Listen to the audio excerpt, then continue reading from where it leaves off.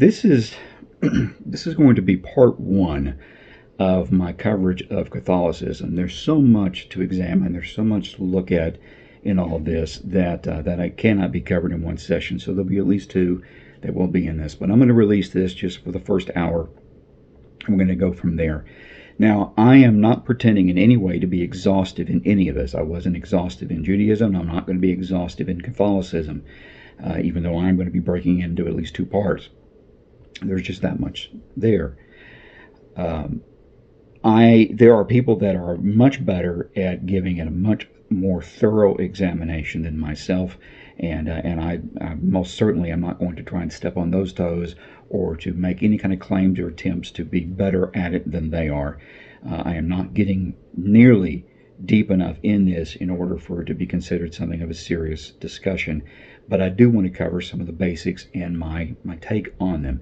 And in this first hour, we'll get through basically to the point of the baptism, and then we'll pick up from there into the actual order itself and things like the Virgin Mary and Rosary and so forth. That will be picked up in the second part that will be released on another day. But I wanted to get us through the basic tenets and through the basic structures, and then we'll go from there. Okay, moment of Catholic clarity. Apparently, it all boils down to four tenets that can determine whether you're really considered a Christian or part of a Christian organization. First, you have to believe that God is solely responsible for the creation of everything. Second, that He sent His Son Jesus to save humanity from their sins. Third, that the Holy Spirit is all around us. And fourth, that Christ will eventually return to restore or save humanity. If you got those four elements, apparently according to the Catholics, that's really all you need in a nutshell to be a Christian. They believe that in order for you to pursue God, God has to gift you the gift of faith. And then you have to earn redemption hereafter. Okay. Now, on top of that is, what that means is that faith is not something that is just freely handed out. You can't force it on someone unless it's infant baptism, and then, yeah, you can give them the gift of faith even though they're unaware that they're receiving it. Now, one of the things that's always bothered me about Catholicism is the whole idea of confirmation. The Catholics believe that in order for the gifts of the Holy Spirit to be conferred upon a human being, they have to go through the sacrament of confirmation. And this confirmation is the completion of the Church's initiation. That's very cultish. Okay, you're not initiated into any of this unless you're Catholic. Now, it is ironic that the Christian Church does the same thing today in its denominations. It's ironic how you could take one verse. You can take John 3:16, which is very simple. It's pretty clear. But you can take that and somehow turn it into a month-long program so that somebody can be accepted into a church. And so I'm not hitting Catholicism in anything in this regard that I'm not hitting the church as a whole in today. I think they're both ridiculous. One scripture tells you what's necessary, okay? You don't have to go through a long thing, okay? You don't have to go through a series of rituals, and you certainly don't need to go through an initiation into a program in order for the Holy Spirit to be released so that you can receive your gifts. This is not a video game or a stamp book where you collect all the stickers and you end up with a prize at the end. It doesn't work that way. Okay? But Catholicism is much larger in regards to this process than I find even in the Christian denominations that do it in order for their church membership to be considered legit. And it is something that bothers me a great deal. It's not exclusive to Catholicism, though, and I will admit that here. Now, another rather interesting Catholic piece of history is the whole concept of St. Patrick and the shamrock. And, the word Trinity doesn't appear in the Bible at all, but the concept came around from Tertullian around the 200s, around the 3rd century. And we've understood it, and we use it quite often to explain the Godhead, and I'm even using the term Godhead as a reference to that. But with St. Patrick, okay, in Ireland, they adopted the shamrock because traditionally it's a 3-leaf plant.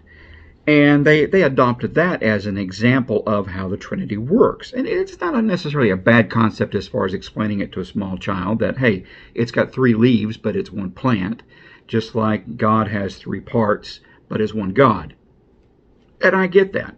But instead what happens is, once again, like happens in all religions and all cults and things of that nature, the Catholic tradition in Ireland adopts the image of the shamrock and makes it something sacred or holy. And over the centuries, the demonic side, okay, the satanic side goes in and says, well, hey, the 4-leaf, okay, is even more sacred, which is actually really just a perversion of and a blasphemy toward the Trinity. But it's taken that nature worship concept that was put into the shamrock in the first place by the Catholics, and then twisting it and turning it into something that everybody looks at, and we're told through the centuries now that it's lucky. Okay, which is, of course, a game of chance, which is a game of charming, which takes you into that other realm. So the more items that Catholicism gathers as relics or as symbols, the more there is to distort that over time and to create the counter argument for it and the blasphemous side of it. The shame of it is that we see throughout the traditions in the church over the centuries that the church did the same thing. It took pagan rituals and twisted them into something that was supposed to be Christian. It's not something you toy with. Okay, you don't take something demonic and say, hey, how can we turn it into something godly? No, here's what you do. You take something demonic and you cast it away and you run away from it as fast and as far as you can. You don't adopt it. You don't hug into it. You don't build your buildings based off of it. You don't adorn your ritual system with it. And yet that's all there, very prevalent in the Catholic Church. More so than in the Protestant Church, although it's present in both. Now, there's also another concept here about the fact that the Catholics have their own version of the Bible. They don't have your traditional 66 books that are made up of the Old and New Testament that the Christian Church has as a whole. Or the 39 books that would be considered the Old Testament on its own. They instead have 46 books in their Old Testament. They include 4 additional histories, 2 wisdom books, or a revamping then of some additional things, and an additional prophet. These are all books that fall under the umbrella of Apocrypha, and they are books that are not accepted either by Judaism or by Christianity as a whole, but the Catholics have thrown them back in as recently as the 1500s. Some of them staying in through several hundred years before that. I mean, back in the 300s. But by the 1500s, the Catholic Church said, yeah, these 7 books for certain need to be a part of our Bible. So a Catholic Bible really is a different Bible with an additional prophet, additional wisdom books, additional history books, things of that nature. All added by Rome. They're all Roman or Romanized writings. Some of them are writings that actually were post 1st century AD writings and were accepted in the 300s. But they were accepted into the Old Testament. Okay? So it's just interesting. And again, like I said, even the Jewish community excised these books and said, no, they're not a part of our holy canon. Christianity as a whole said, no, they're not a part of our canon, but Catholicism brought them back in. Okay, and that's been brought in because the Pope holds a special position. Something I'll go into deeper at another point. But there is this concept that whatever the Pope says from his chair, including things of canon, becomes canon. And so all it takes is a Pope saying, yes, I think that book should be accepted. I like that. I like the way that it reads, or I like the way that it feels, or I like what it says. So it is now holy.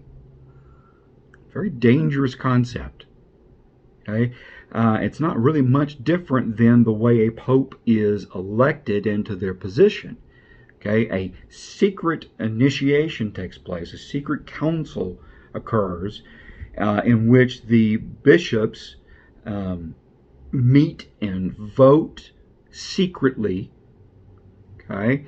And when it is over, they burn those votes. So nobody knows how they voted.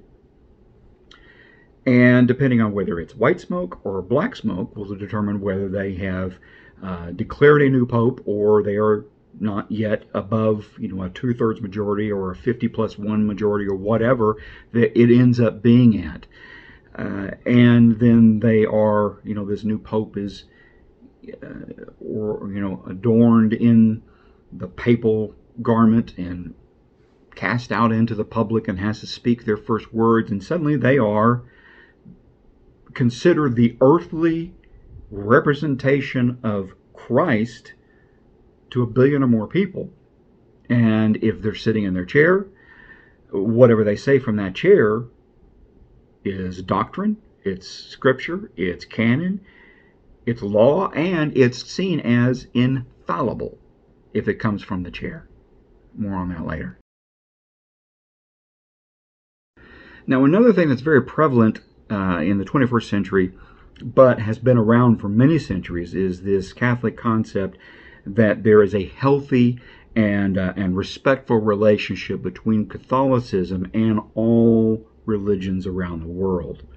This idea that we can work in a combined effort with all religions for the greater good of humanity, which sounds great. And for me to say it the way that I'm saying it, I'm sure there were some of you going, well, why would you disagree with that? That sounds good. It sounds great to work with other people for the betterment of humanity as a whole. But what happens is the respect level is so high that what happens is what we have in the last couple of popes, where they come in, and again, it's happened previously over the centuries as well, but particularly in the last couple of popes, this concept of we not only can work with them, but we accept them as being just as divine and just as equal and just as much a path to God as Catholicism is.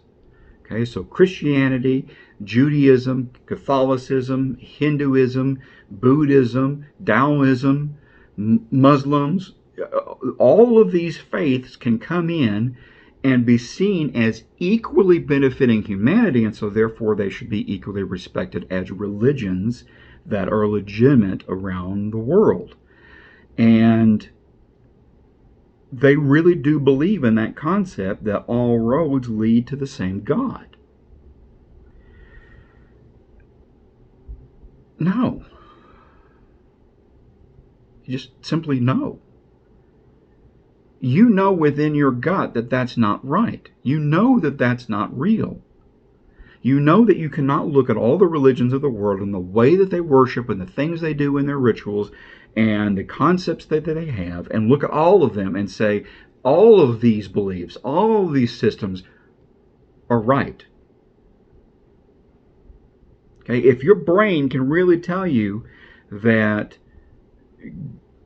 goat sacrifices or human rituals of sacrifice or spiritual prostitution and bloodletting and things of that nature that happen around the world, or this concept of leaving your body, the chakra, and all of this mysticism that happens out there, that all of that is all 100% a way to get to God, as Christianity is, or Judaism is, and so forth. They don't all lead to the same place. Not as far as they don't all lead to the God. They do all lead to a religion. And that's one of the traps that will eventually happen. That all of these religions will look at each other and say, and I think they'll be led by a figure like the papacy that says, we can all just get along. Put all of that together, and what you end up with is a council. And the council says, hey, we all pretty much come down to these agreeable terms. Like I said before, those 4 tenets that make you Christian. Well, what if there are 3 or 4 tenets that the world religions can come together and agree that they all represent in their different ways? And then if they can do that, what they can do is turn around and say, well, then let's get under the umbrella of those 3 or 4 tenets. And let's acknowledge that we are all going to the same direction. We're all the same thing. And the next thing you know, you have an international recognition of one religion. It's really that simple. And we're closer and closer to it now. And you hear, we've heard this for centuries, obviously. People have said, we're closer now than we ever have been. Well, of course, that's true. But all you have to do is see from what happens inside the Vatican City, this autonomous zone of protection that happens within the Vatican, and their particular desire to be harmonious with all these different faiths, shows how easy it is to happen. And they don't even acknowledge that within Catholicism they're that different. They consider, I mean, they can't even agree on the same number of canoned books in their scripture. But all of that will have to go away. Okay? All of that will have to disappear. And the way Catholicism works is it'll be an easy thing to do. Now, I know I took a little bit of a side trip there, but it does all fall under the way Catholicism brands itself as we are accepting and are harmonious with all faiths, with all religions in the world. And they see that as one of their recruiting or sponsoring elements into Catholicism. Hey, you know, if you're from some other faith somewhere, okay, if you believe something really kind of different, you know what, come on, because we accept all of that too. Where's the salt? Where's the light in that? Okay, we are to testify as witnesses of the Lord against our brothers when they are stumbling. Catholicism, by its recruiting nature, implies we are all really harmoniously with each other. We're really all the same. And they have done that over the centuries, and as a result, it was very easy for Rome to take over very early on. I mean, we hadn't even completed the first century before Rome was taking over the process. And then you get to Constantine, and there's this huge tradition within Catholicism that Constantine, the first religious Christian emperor, okay, let that soak in. The first Christian emperor. How are you an emperor and you follow the foundations of Christianity, of Christ? Those are in opposition to each other right there. But no, all Constantine did was said, this is a huge group. We can pull this in. We can gather this huge group of people, and we can control the masses with this. So we'll just accept it in. We'll get rid of all these other things that are out there, and we can make this work. We can run with this. Constantine was not Christian. Constantine was an opportunist. He was a Roman opportunist who saw an opportunity to take an extremely fast and large growing religious faith and turn it into something that was opportunistic, that was secular, and as a result, we ended up with what we currently have, not just in the Catholic Church, but in the church in general. And we even use the concept of something being Romanized or romantic. Okay, we romance this concept. We've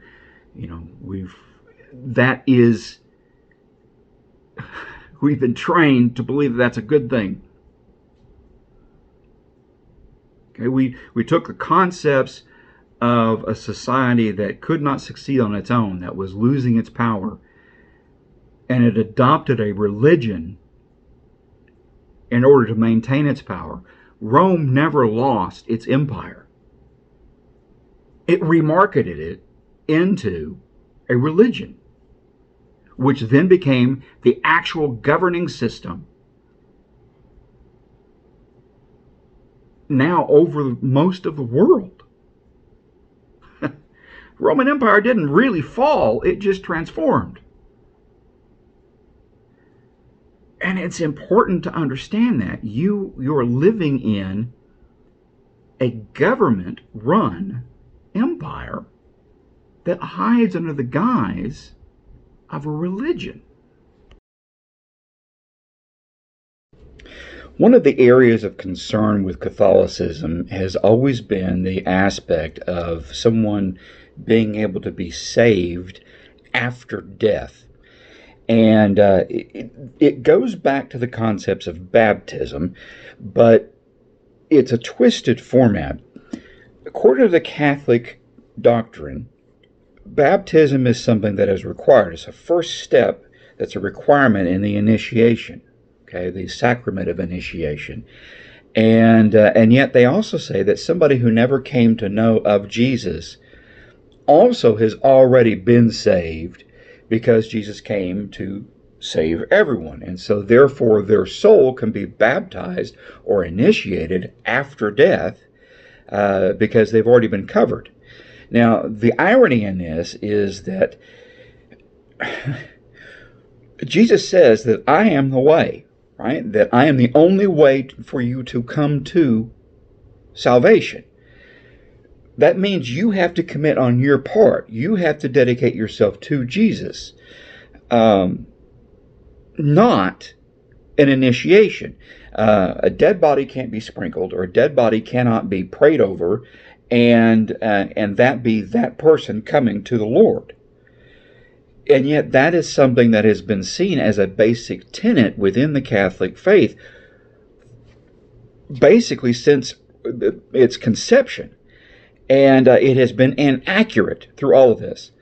You either are required to do acts to find salvation, or Jesus has taken care of everything for us. You can't have it both ways. And the Catholic sacraments of initiation are a prime example of this. Yes, he came for all, but unless you do this, you won't gain the next stage. Christ never once says that. He doesn't say, hey, there's a multi-step system. There's 7 stages you have to go through in order to come to me. No, it doesn't work that way in reality. But the Catholic faith has been built off of that membership requirement since its beginning. There are also several symbols, or a number of symbols that are automatically associated with bishops, and they have a particular significance. Chief among these, okay, are the following. The crozier. Okay, this is a staff that looks like a shepherd's crook, and it's used at liturgical celebrations. The mitre, okay, this is the triangular hat worn at the liturgical celebrations, okay, and that is used by the Pope. The pectoral cross, this is the ornamental cross that's worn around the neck. The ring, okay, this is a symbol of the bishop's mystical marriage to the church and being a spiritual father to the faithful. You have the jucchetto. Okay, this is a skull cap associated with the upper echelon of the clergy. Bishops wear purple, cardinals wear red, and the Pope wears white. You have the coat of arms. A bishop may use a personal one as well as one to represent his diocese. So there could be more than one coat of arms. And then a motto, usually a quote from Scripture. It speaks to the bishop's vision for ministry. Now, publicly, the bishops and the cardinals do not speak out against the Pope, nor do they contradict his teachings. Divine leadership. Now, in addition to the bishops and cardinals, there are the priests and deacons, there are the nuns and sisters, there are the brothers and the monks. And then there's the laity, okay, which would be those that are church members, or as the rest of the Christian church would call them, the lay persons. But although they kind of define a different role, there is an assumption that they're still further initiated, further accepted in than just being a church member. But all of these make up the different levels of things, and some are ordained, some are not, some need to be, some don't need to be, some are public or some are private, and things of that nature. For instance, like in the nuns and the sisters, a nun lives a very ascetic life, put away, where a sister, although a nun can be called a sister, but if they're particularly a sister, they would be doing external ministries. Same thing goes with the monks and the brothers. The monks are put away in their ascetic lifestyle, where the brothers are more public. And again, either one can be referred to as a brother. So it's just an overlap of multiple chambers of things that happen. Now, this isn't unique to Catholicism. I know that it does occur in different levels and different ways amongst other portions of the Christian church, and I get that. But it's also not unique when you look at it from the perspective of Judaism. However, you have to remember that these are all hierarchies that are not biblically based, except in reference to Jewish temple, okay, or in reference to mystery religions and their structures. When Christ came, he fulfilled the scriptures, and he got rid of the need for the temple, for the sacrifices, for the hierarchies that takes place. All of that went away, or was supposed to go away. But once Rome captured the church, it had reinstituted all of its elements and added more in there, so that you have this corporate ladder that exists within Christianity. And it's been accepted and migrated into the Protestant churches as well in various means. And this is very important for me to acknowledge at this point. You have to remember, like I've said before, that the Roman Catholic Church is nothing more than a governing body that hides under the umbrella of a religion. And the Protestant Reformation was an escape from that, not from first century Christianity, but from Roman Catholicism. So when the Protestant Reformation took place, the Protestant divisions, the denominations that were created from them, that sparked from that, are mutated versions of Roman Catholicism, not elements from first century Christianity and the direct teachings of Jesus. And that would explain why you have so much of the symbolism, the hierarchy, and things that appears within the Protestant churches as well as the Catholic. So they're all guilty to some extent of this, and it's because the entire church has escaped from the lone need for Christ that first century Christians had. Now, as we step into the sacraments, we're hitting an area now that is very much like modern day cult organizations, and it's dangerous, and this would have to be the deepest, darkest part to me of Catholicism and many of the Protestant faiths as well. You have to acknowledge that the word sacrament itself is actually referring to something that's more of like a military oath of allegiance. And that's a dangerous ground to be falling into.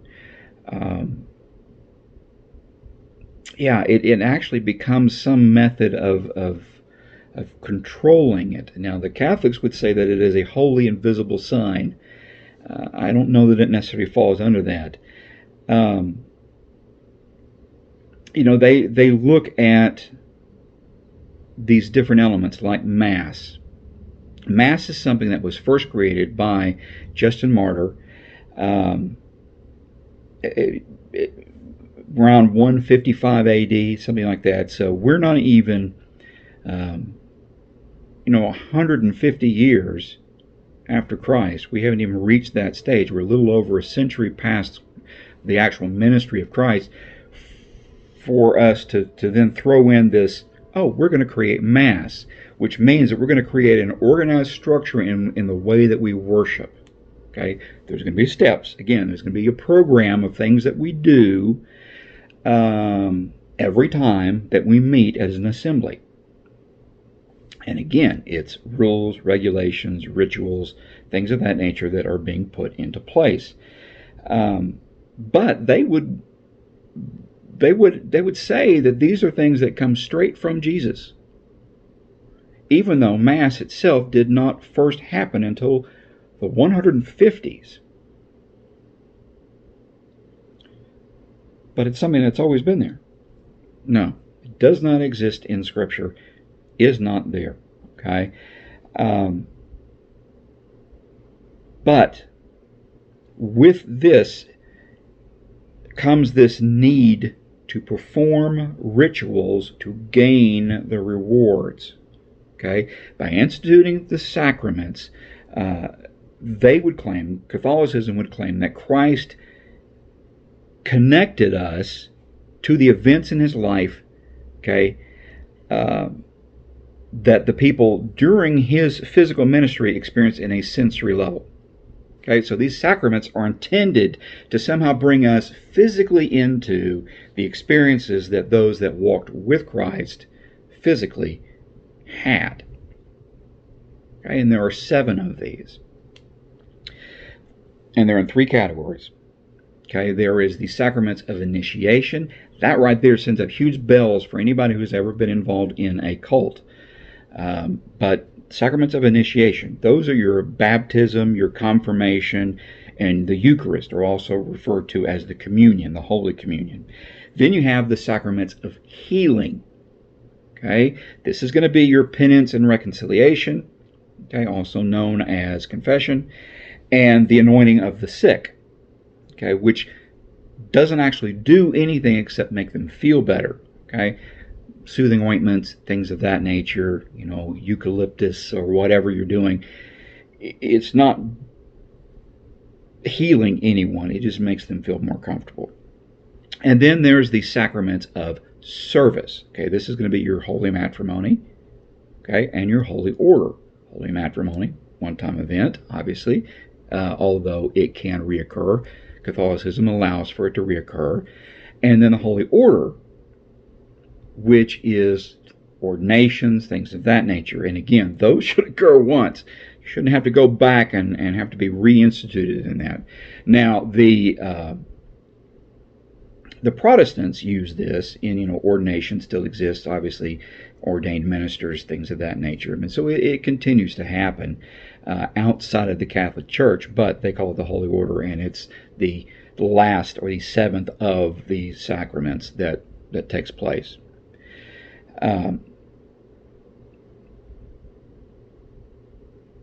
The sacraments are prescribed events.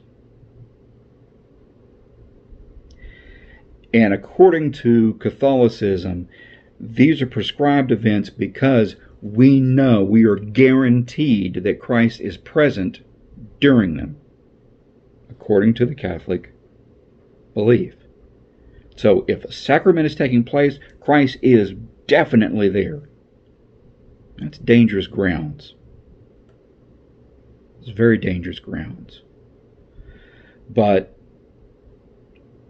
it's there. It's a part of their structure. Okay, now we're going to step into the particular three categories of sacraments. This first one being the sacraments of initiation. Now, before I go any further in it, I want to make sure that I detail out the definition of the very word initiation. Okay, it literally means the action of admitting into a secret or obscure society or group, typically with a ritual. So, right off the bat, we're speaking in cult-like terminology with the very first required set of sacraments. Now, on top of that, the Catholic belief is that the sacraments connect you to the Father, the Son, and the Holy Spirit in the sacraments of initiation. Okay? The Father is in the baptism, the Son is in the Eucharist, okay, or also known as the Lord's Supper, and the Holy Spirit is in the confirmation. Now, ironically enough, the first, the baptism, and the last, the confirmation, are things that only need to happen one time and should only happen one time. So apparently you can connect with the Father and you can connect with the Holy Spirit on a one-time basis, but the Eucharist continues to be repeated, meaning you have to reconnect with the Son on a regular basis.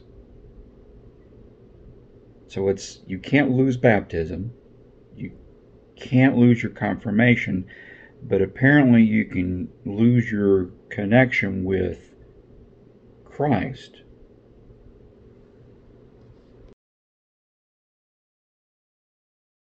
Now, in baptism itself, the way the Catholic Church sees it is this is the primary way to salvation. Okay, and without it, you cannot gain access to any of the other blessings, to anything else. You have to get the baptism first before the rest of the sacraments can come to you, okay, before grace can be put on you. Now, the irony in this is they look at it as Christ saved us all on the cross. So someone who never knew the Lord is already really saved. However, the Catholics also throw in that you can go back in and you can give them, they can find salvation even after death. You can baptize them after death.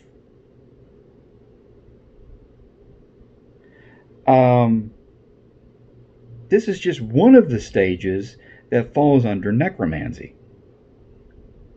And you'll see more of that as we get deeper into the Catholic system.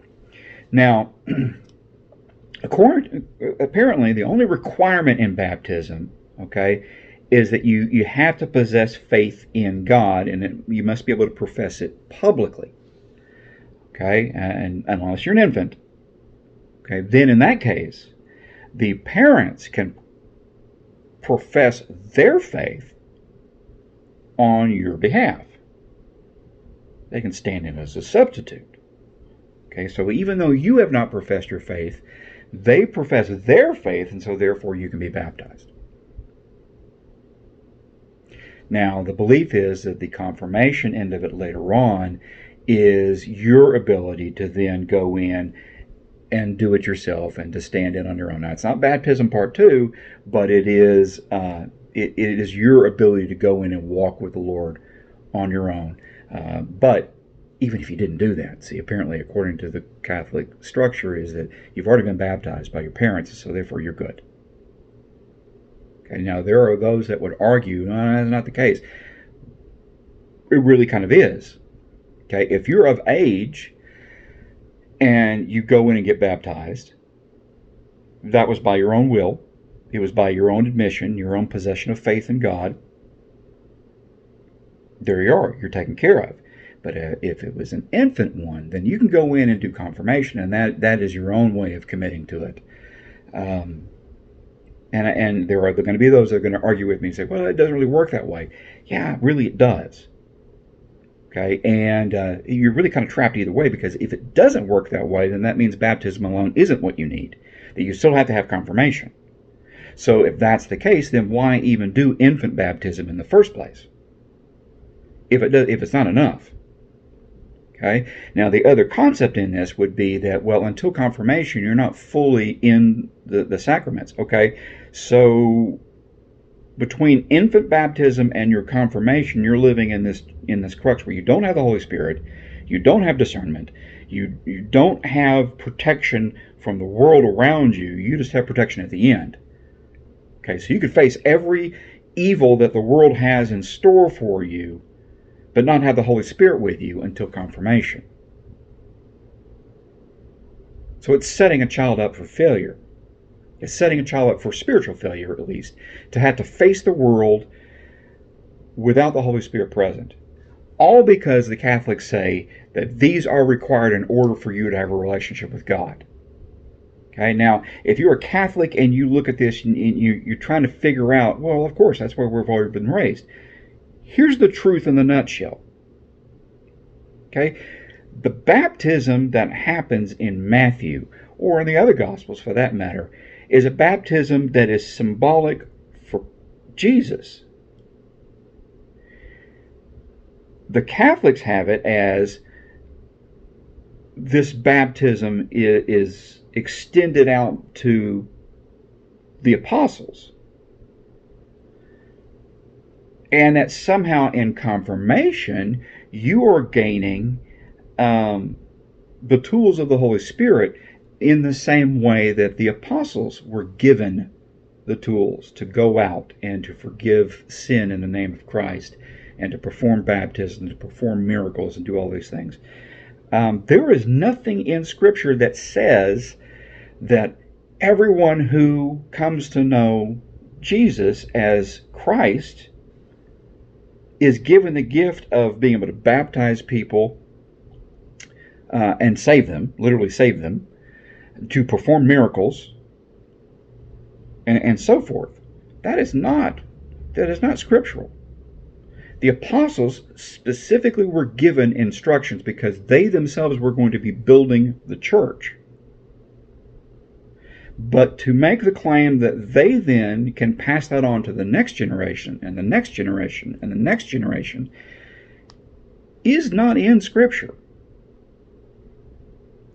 I do not have the power to perform miracles in Christ's name today, just because the 12 disciples who became the apostles did. It doesn't work the same way. And I certainly can't baptize my child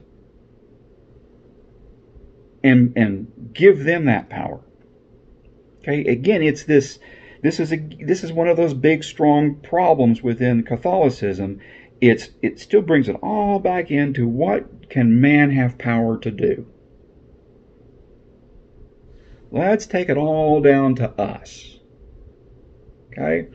And you're going to find that as we get deeper talking about the Pope, the papacy itself, this concept that by representing Christ, which, again, isn't in Scripture. Jesus doesn't tell Peter, you will be me on earth, and that you will have all of my powers. Peter doesn't become a demigod. And it certainly doesn't give any scriptural reference of that being handed on generation upon generation, as if they are now able to literally create a holiness here on earth. It's dangerous. It's extremely dangerous ground, but that is where we are, and that's what happens.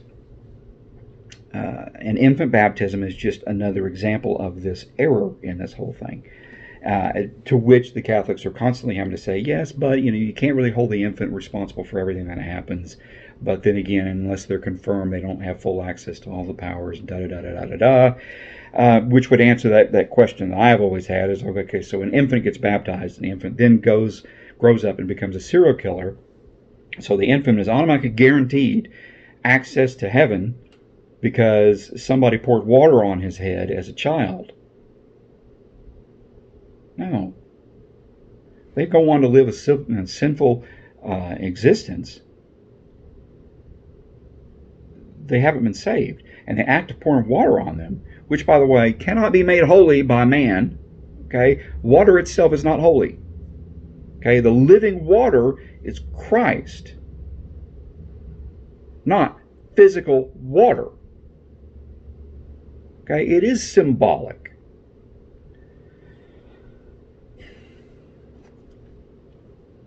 Back in the 80s, there was an outcropping of televangelists that were going and mailing people packets of water that they claimed was from the Jordan and had been made holy. No. We do not have the power to make something holy. We cannot make something sacred. And there's nothing in Scripture that says that we can. Okay, the closest we get to that is baptism. And baptism is still just a symbolic means. Now, the Catholics again would say that baptism has to be a publicly confessed event. You have to publicly be baptized in order for it to be a sacrament that is considered official. So other human beings have to see it happen in order for you to have a relationship with God, which we know is not true. But it's again that mistake. It's that heresy that the public has to see all of this. That's one of the errors that the temple fell into, that the Jews fell into, is this concept of being seen praying, being seen doing things. Okay, that is physical. That is not a spiritual relationship between you and God. That is showmanship. Okay? No one else has to have physical proof of your relationship with Christ in order for you to have a relationship with Christ. And if you're in the Catholic Church and you have been taught this, and we know that you've been taught this, that it has to be publicly done, just like confirmation has to be public, and the Eucharist has to be public, and you don't do it on your own, and you've got to light a candle, and you've got to be seen, and you've got to wear this you've got to do things, and again the beads that are there, and you're going through, it's all physical things, it's all symbolism that is put into place in order to make you feel that you are doing something, mainly because other people see you doing it. And you cannot tell me that you have not gone into your church, your local church, and have seen people come in and out of the confessional, and you have not heard your fellow church members make comments, well, I saw, Sister so-and-so, going to confession.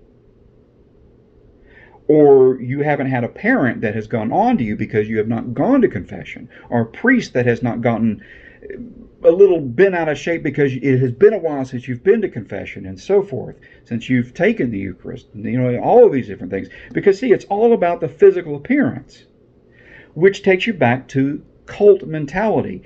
You have to perform rituals that have to be seen by others in order for you to continue to attain the rewards. A true relationship with God, a true relationship with Christ through the Holy Spirit, is just that. It's you and God communing with each other, not you in the community communing with God. What other people see in the world is not what is essential about your relationship with God. You could be on an island somewhere and it's just you. And truthfully, according to Catholicism, unless somebody else sees you do certain things, you're not maintaining an active relationship with God.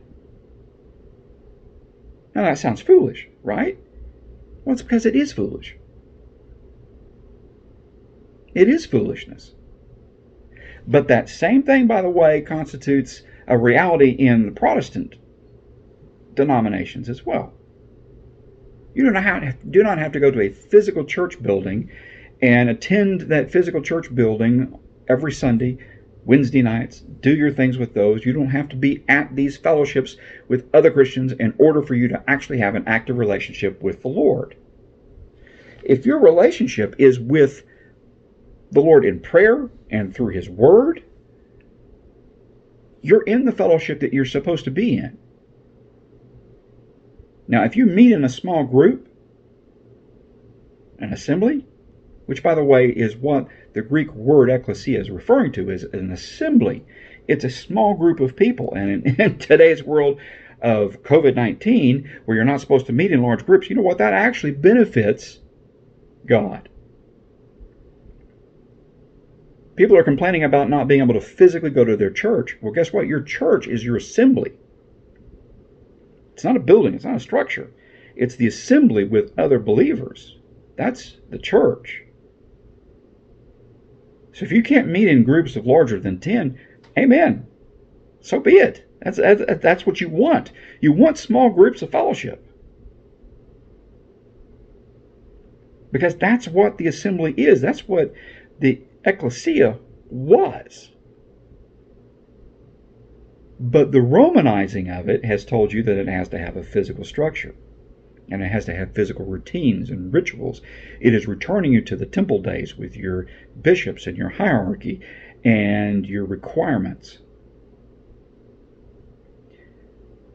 And it's bringing you into a need to confess your darker sins to another human being. Your penance is being held in check by a priest, not your relationship with God. It's all an error. It's all very mystic religion, and it's all very wrong and very far removed from what Christ spoke of.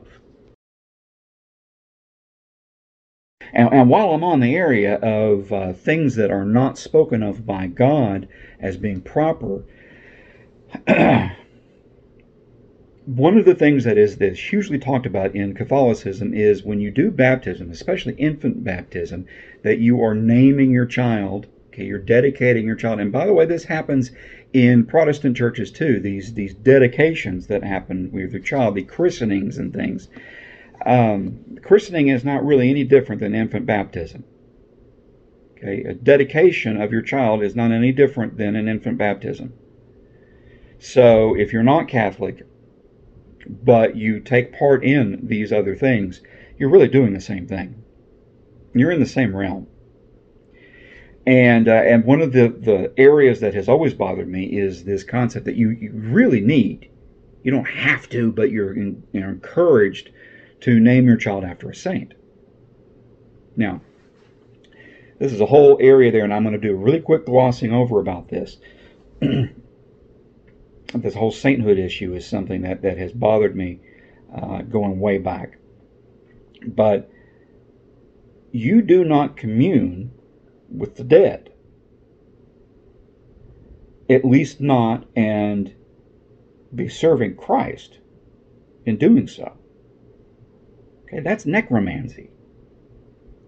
And this idea that the dead, the physically dead, are now saints in heaven and that they are communing with us. No, the only spirit we commune with is the Holy Spirit, not the spirits of the dead. Holy Spirit never died. Okay, to commune with the spirit of someone that has been physical flesh and is dead, other than the Holy Spirit, is necromancy. And the concept of being blessed in some way to have your child protected by a saint,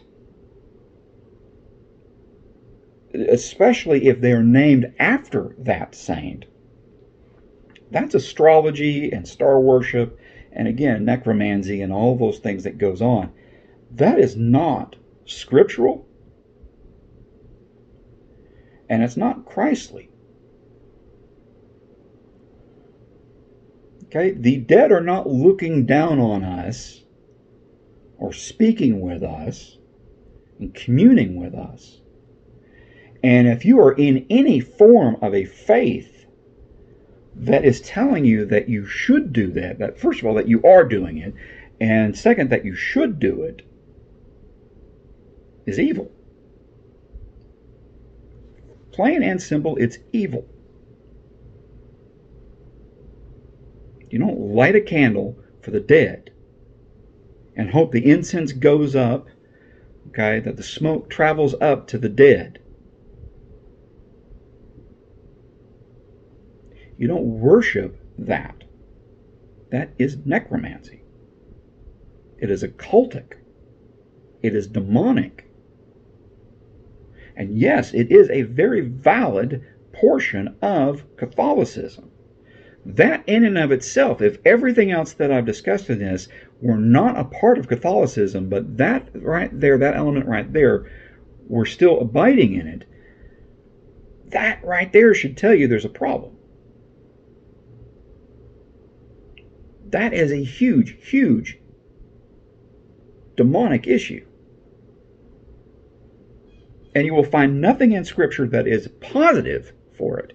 Now, you will find demonic worship, and you will find the worshiping of the dead in Scripture, Old Testament, and some New. You'll find it there.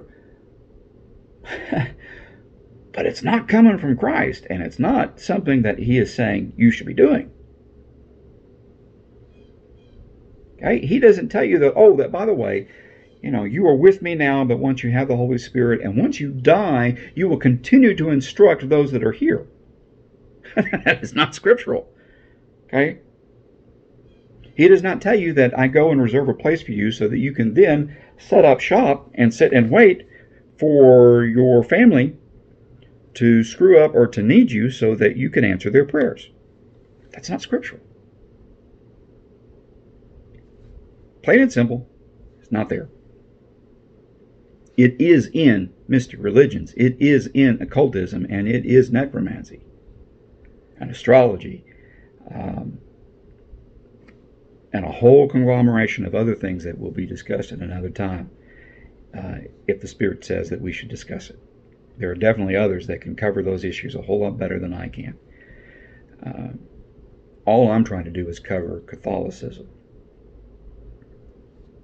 And I know that from just what I've covered up until this point, this should be enough for you to say there are highly, highly questionable areas within Catholicism. And I need to step back if I am a part of it, or I need to step back if I have been entertained by it, and ask myself, are these things I want to partake in, and do they line up in Scripture? Now, I know that you won't find them lining up in Scripture, but don't take my word on it. You need to go and do your own research in it, and go and find it. And if you can find star worship as a positive, if you can find necromancy as a positive in the Scriptures and in the teachings of Christ, not in your church, but in Scripture. This is where we have a tendency to fall off. Okay, Judaism did it, Christianity does it, Catholicism does it. We have a tendency to focus on the commentaries around the Scripture rather than reading the Scripture itself and going, where does the Scripture say this? But we'll jump to our Matthew Henrys or to our Catholic diocese references and say that this is where it comes from, according to the Holy Church. No. What does it say according to the Scripture?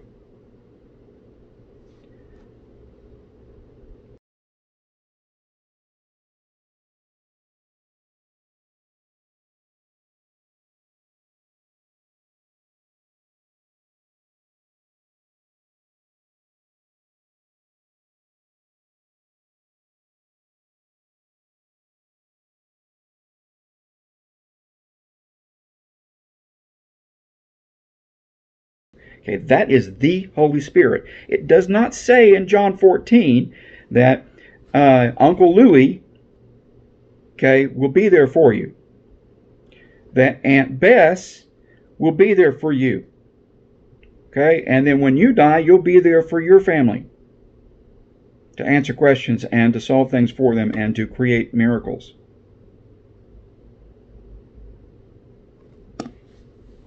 One Holy Spirit. And if you're in any kind of a situation where you are worshiping or praying to anything other than the Holy Spirit, you are in an occultic situation. You are in a cult. And bottom line, Catholicism qualifies for that under this area alone.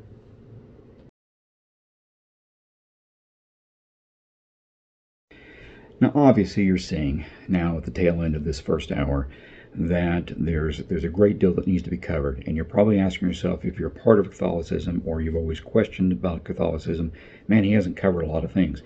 It's true, I haven't, and hopefully I will cover most of that in the next part of this. And as I said at the beginning, I am not trying to be exhaustive in this, and I'm most certainly not trying to turn it into some kind of a seminary and seminar series with extensive details. And although that can be done, there are others that have gone before me that have done better jobs at the item by items. And so I defer to them when it comes to those details. I am just trying to summarize very quickly, as I did with Judaism, and as I will continue to do as we move forward, to try and give you an overall view of where all these structures are coming from, so that we can get to that point where we can interpret today's global events and local events in the perspective of where we have been misled by those elements that we have put our trust and faith in before. So I hope this has been helpful. I hope that part 2 will be even more helpful to you. Pass it on to those that have interests, and we'll do occasional live as well to answer some of the specifics. But for now, I thank you for your time, and I look forward to having deeper discussions as we move forward. God bless you always.